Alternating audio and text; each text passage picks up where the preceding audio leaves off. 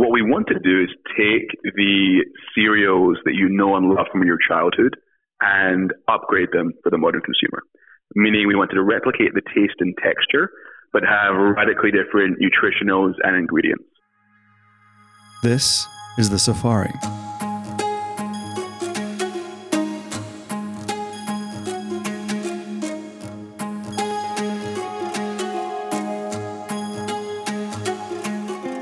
The Safari is a tour around the consumer, brand, and retailing industry.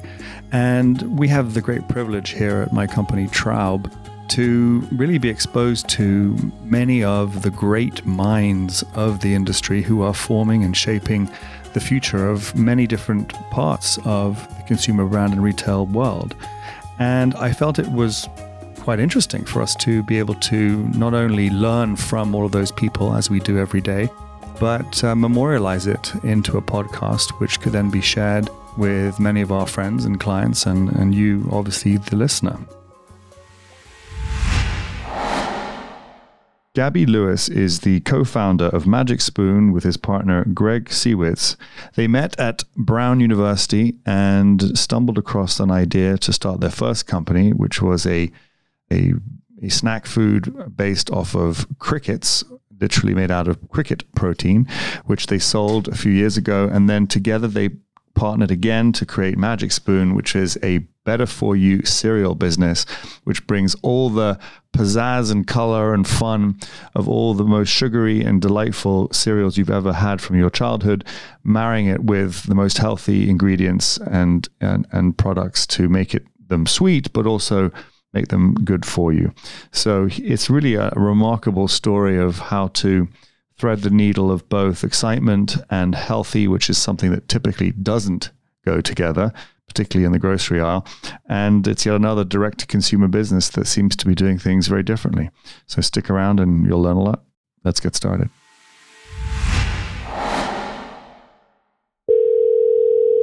Hello? Gabi, hi, it's Mortimer Singer speaking.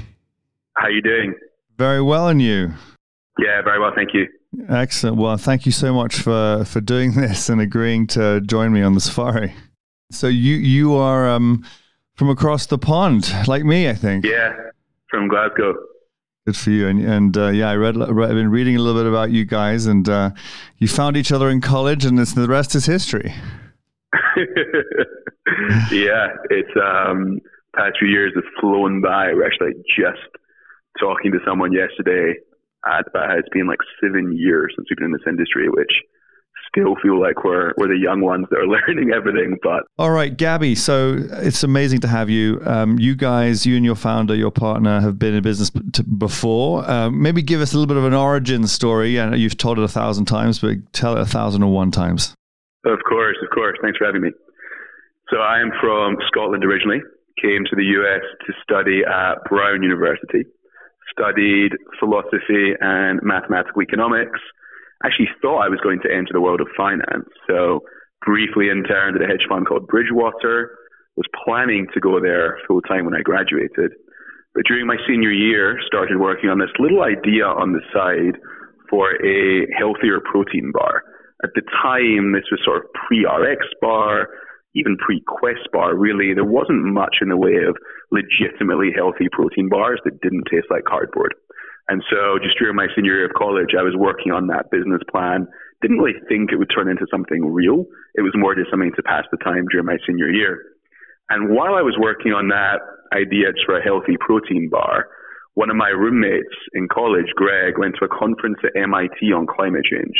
And there, everybody was talking about this idea of insect protein as a means to feed a growing population. So insects are much easier to farm. They require less feed, less resources, less space compared to conventional agriculture.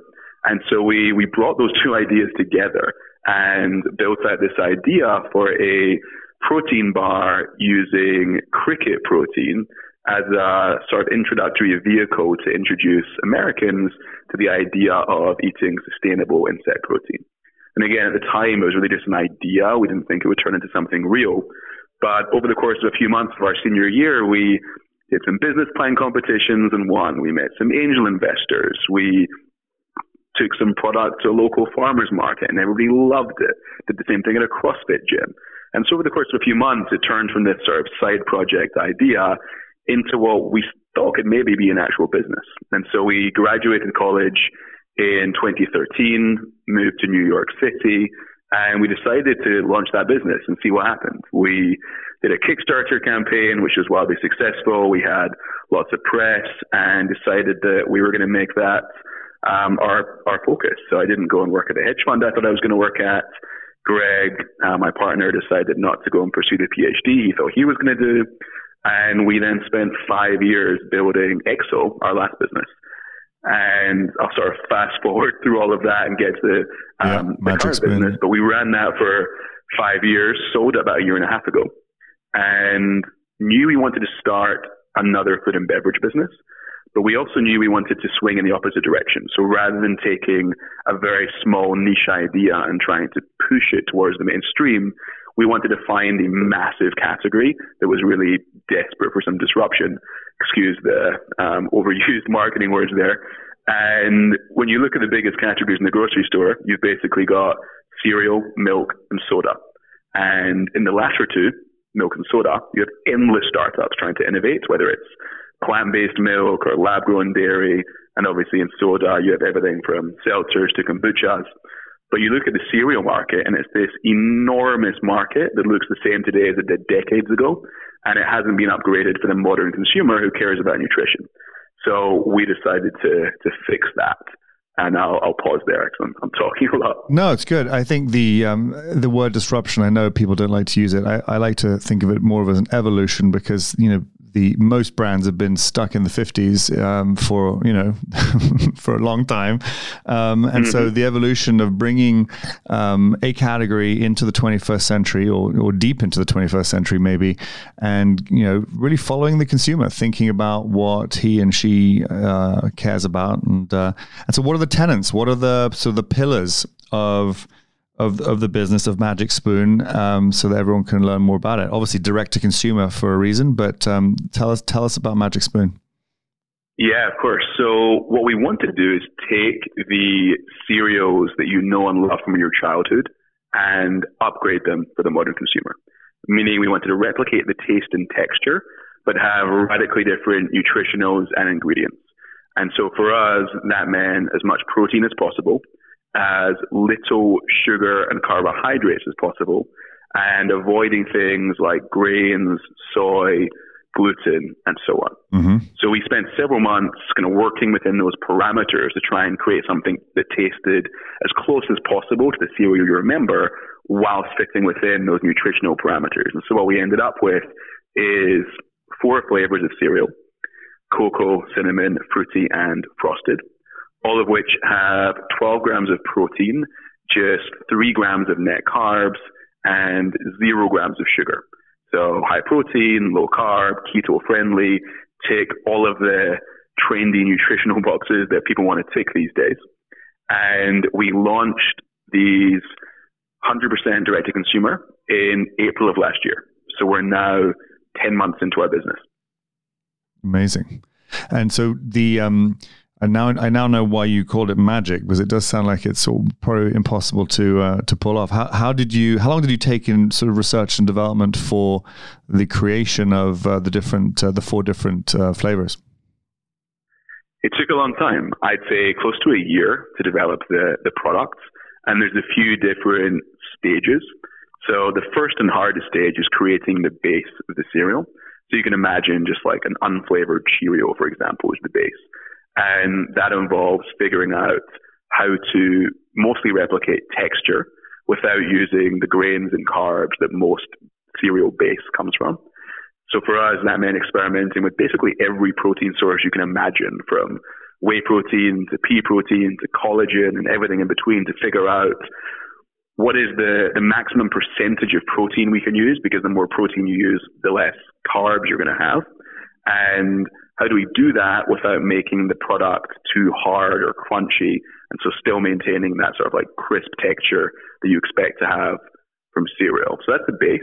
And then the next 2 parts are the flavoring and the sweetening. So the flavoring side is probably the easiest. The Now, the natural flavoring world is pretty far advanced right now, so you can work with any number of food scientists or flavor houses and give them an idea of the type of flavor you want to create, and they can come up with dozens of different cocoa flavors for us, for example, and then it's just running focus groups and giving some feedback. Maybe we want like a little more vanilla notes and things like that. And then the third stage, which is also quite hard, is the sweetening. So we obviously want our cereal to taste like it's got tons of sugar in it, but we don't want to use any sugar. And so for that, we experimented with every natural sweetener under the sun and eventually arrived at a blend of 3 natural sweeteners, allulose, stevia, and monk fruit, which in isolation all have off notes and aftertastes that aren't particularly pleasant. But when combined in this particular ratio, they most closely replicate the taste of actual sugar. So that was a sort of 3-stage process of getting this product made. And while we were developing it, we visited basically every cereal factory in the country. Wow. And it was a wild few months. And how long did that take before you launched? It was close to a year. Wow. And so when you think about the customer who you're actually designing these products for, because ultimately you have them very clearly in mind, what is it, do you think? I mean, there are a few factors, but I think some of the 2 factors that pop up are obviously, and you referenced them earlier, on the one hand, the way people want to eat, the different ingredients they want to put into their bodies, and the more mindful, let's say, of those things, and whether it be the fad diets, but more importantly, maybe veganism or keto, etc. On the one hand, and on the other hand, just not wanting to buy mum's brand or grandma's brand. Would you weight it 50-50 or one way or the other? Or how do you think about that as the reason behind all of this? Yeah, I think it's mostly the first point you outlined. So cereal is actually unique in that, unlike other categories, we consumers still do have deep love for the traditional brands. So if you're looking at soda, for example, and you're making a healthier soda, and you ask someone why they're buying that healthier soda, you might hear them villainize Coca-Cola or Pepsi. And the big soda and beverage brands are kind of hated as, causing obesity and diabetes, and it's almost trendy to villainize them. Cereal, on the other hand, even though logically it's a little similar, these are massive companies pumping sugar into what's mostly children's food items, people actually have quite positive relationships with these brands. They love the marketing. They have very fond memories of sitting in front of the TV, watching cartoons with a bowl of sugary cereal. So I actually don't think the pull is coming from people who don't want to buy those other brands because they don't like those brands.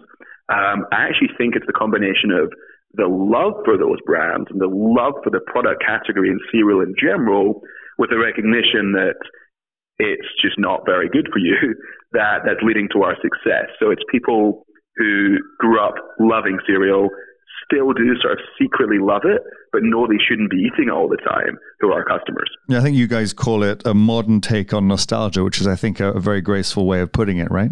Yeah, exactly. I mean, there's a few different taglines we have that all sort of like touch at the same idea. We'll be right back. I want to take a second to explain to you why Traub is able to bring you the safari. We pride ourselves in being at the very center of a very global, very complicated consumer and retail landscape. And in our travels, as we help think, manage, and expand businesses in many different channels and geographies, we're able to meet and learn from some of the great minds in this industry. And it's really wonderful to be able to bring them to you. And in doing so, I hope that you, the listener, will be able to learn a little bit more about what we do at Traub as well. Back to the safari. So let's talk about price for a second. Across the whole consumer industry, digital native brands and others are wrestling with price and how to price various consumer products. Some of the digital native brands in, let's call it apparel and footwear accessories, have tried to undercut the incumbents because of the distribution mechanisms that are in fashion, let's say that. And then others have actually decided to say, look, we're going to give you the best quality in the world, and we're going to price our products on par with the other guys, but as a result, you're really getting something far more than you would get from the incumbents. And I also love the thing about cost per wear. In the case of outerwear, for example, cost per wear. The reason why Montclair and Canada Goose are doing so well is because when you look at buying $1,000 coat, you might say, well, I'm going to wear it a lot, and therefore the cost per wear is quite small. And when I look at cereal, and I think about the fact that you're nearly double the price of the the grocery brands or the national brands, I think of the cost per meal in your case, and it's actually still just it's a tiny amount of money, right? So whether you're on par with them or more because you're putting more into the product, I think it shouldn't really be a problem. So how did you wrestle with pricing as a launch plan and all the things I just said? Yeah, it's fascinating, and we're going back and forth on this and testing different things every day. Our cereal, like you said, is in some cases honestly 3 times the price of other cereals. And what's hard is this is a category that is by definition just the cheapest possible ingredients. All cereal is GMO wheat, corn, and sugar, which cost basically nothing. And people have been conditioned over decades and decades to view cereal as cheap. And we're never going to be that price. Our ingredients of whey protein isolates and coconut oil and natural sweeteners cost far, far more than wheat and corn and sugar. And so no matter what scale we get to, we're never going to be competitive with regular cereal. I don't think we need to be, because like you said, our price per bowl, per serving is still very cheap. So we're $1.39 per bowl, which when you compare to other healthy breakfast options like a smoothie or a bar or a shake or a yogurt, we're extremely price competitive. Yeah. But we're not when you compare us to a bowl of junky cereal. So that means for us, there's just a lot of consumer education around what this product actually is and doing everything we can to not be compared to traditional cereal when you're thinking about price. So on our website, that means we very prominently display the price per serving. And then we have some very clear explanations for what leads us to get to our pricing right now when people ask and they're curious why we are more than other cereal. And usually when we explain, whether it's via email if someone writes into us or on social if someone comments on one of our posts on Instagram, people understand it quite quickly. Mm-hmm. It's very similar to looking at a protein bar compared to a candy bar, or a kombucha compared to a Coca-Cola, or a cold pressed juice compared to a Tropicana orange juice or something. Mm-hmm. And once people sort of think of this as the next iteration of what of the category we're going into, they understand why it's more expensive. So you and Greg, if I'm not mistaken, are both probably around or under 30 years old, correct? Yeah, we're 29 and 28. There we go. So it's quite rare to find people under 30 years old who are now onto their second entrepreneurial business. I know that I would say second successful, or at least for the time being, which we all deem it to be, but I think it will be a huge success. But nonetheless, I think most people would deem what you're doing and what you did as successes. How are the paths different between EXO, your first business, and what's going on now? I mean, has it been a similar track, or are there sort of challenges now that are unique to this experience? I mean, of course, there are always unique things, but what are the similarities and differences from your first go around? Yeah, it's interesting. I think one of my biggest learnings, and this probably seems trivial, but I didn't quite fully grasp it, is just how much product market fit matters. When I started EXO, I believed, and I think this belief was reinforced by a lot of investors and a lot of sort of startup gurus. I believed that if you're a great founder, you can make anything work, and that product and market matters less than making the right decisions and having hustle and working hard and having all the attributes that a great founder should have. What I now realize, having done this a couple of times, and this go around, we're actually doing a lot of the same things. So we work with the same influencers. We're using the same paid acquisition channels. And I can see one for one just how radically different the outcomes are from different inputs. So for example, work with an influencer now we worked with at our last business. And the influencer now might generate 5 times more sales from the same post on Instagram than they generated when they promoted our prior business. So that's been a pretty fascinating learning for us. Mm-hmm. And what that means is the growth here has just been much, much faster because we have much greater product market fit. we're selling something that basically everyone we talk to, they want this. Everybody loves cereal. You don't have to convince them that cereal is great. And everybody wants to eat less sugar and consume less carbs. Again, you don't have to convince them of that. Yeah. At our last business, we were selling something that nobody knew they wanted yet. And in many cases, they actively did not want to consume insects. Yeah. And we also had to build an entire supply chain from scratch last time. So we lived in Thailand for 6 months building a supply chain out, for example. So that was a much more complicated business. And this one's growing much faster, and I believe will be much, much bigger as well. So when you launched this direct to consumer, and I think you're still mostly, if not predominantly, direct to consumer, right? You haven't done any wholesale partnerships yet, correct? We're 100% direct to consumer still. Yeah. So the whole question, therefore, of multi-channel and starting the way you did, what are the great benefits that you've learned from being able to engage directly with your consumer and being able to sort of mesh with them, get feedback on taste or what have you? What things were you able to put in place to learn and evolve over the last 8-9 months? Yeah, I mean, that one-on-one relationship is everything early on. So we continuously survey via email. We continuously pick up the phone and call our customers. So we have everyone in our company call a few customers every week in different buckets. So we'll call customers who have bought once and never again to understand why did they not buy again.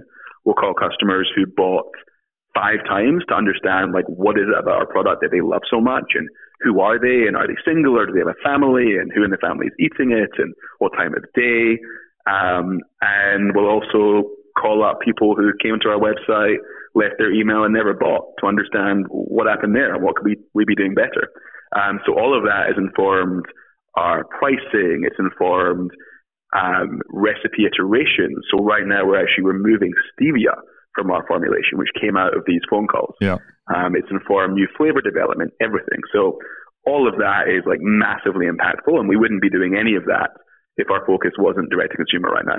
So when I first heard of your business, I said to myself, I want to get all of these to try them.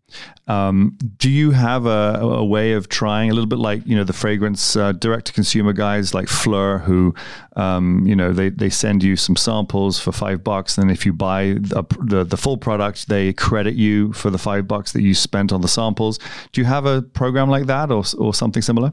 No, we thought about it. Right now, we sell our variety case, which has one large box of each of our 4 flavors. We don't yet have a lower price trial option, honestly, because right now we're sort of struggling to keep up and growing very quickly, and the conversion on our site is very, very high. There will, of course, become a point where we need to reach a broader group of people, and maybe those people aren't as likely to pay full price and try large sizes of all the flavors. So certainly at some point we'll introduce some kind of lower priced entry product. But until now, we haven't done that.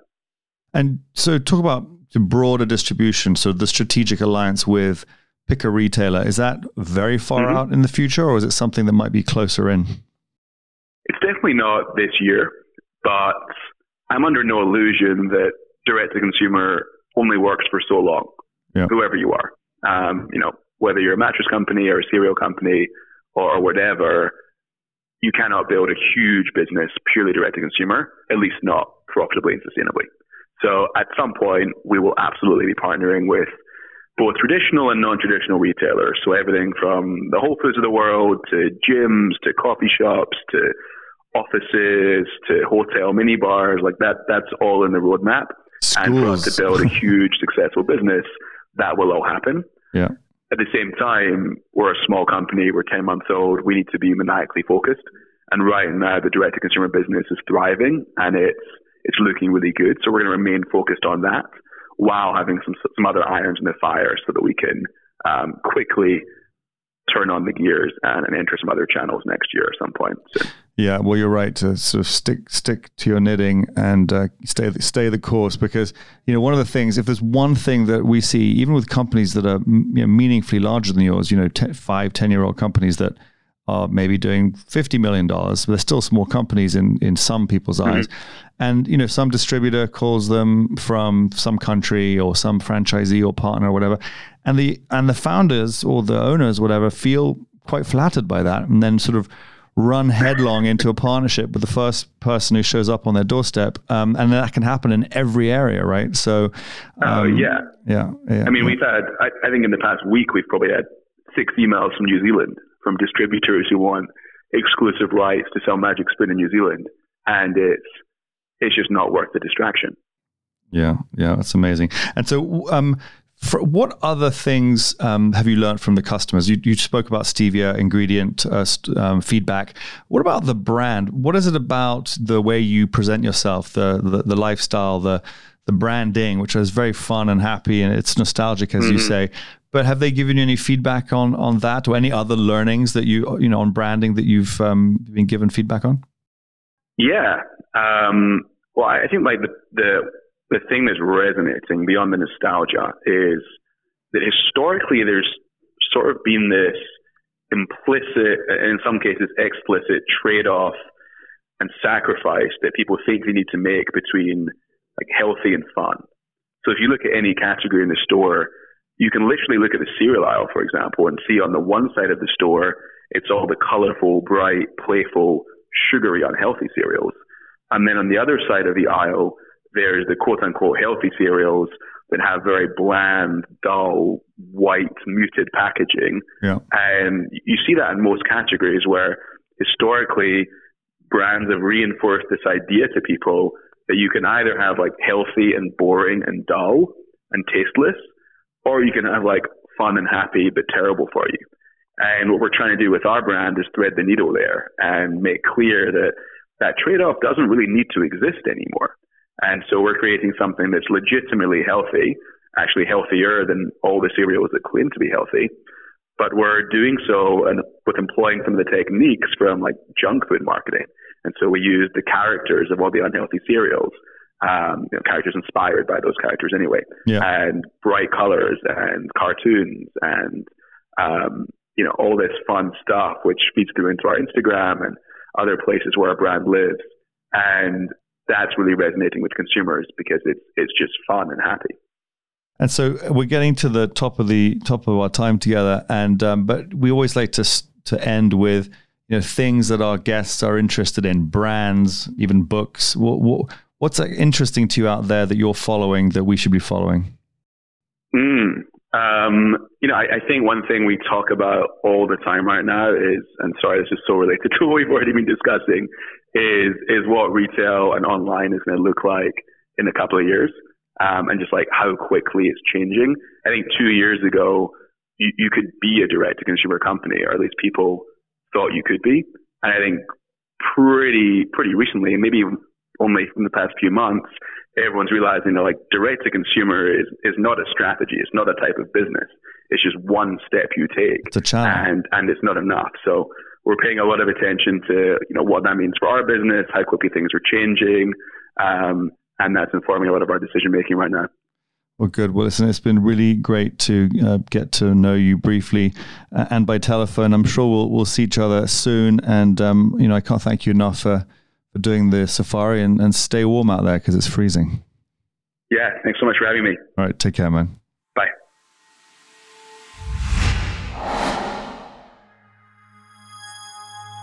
If you want to learn a little bit more about Traub, you can go to traub.io,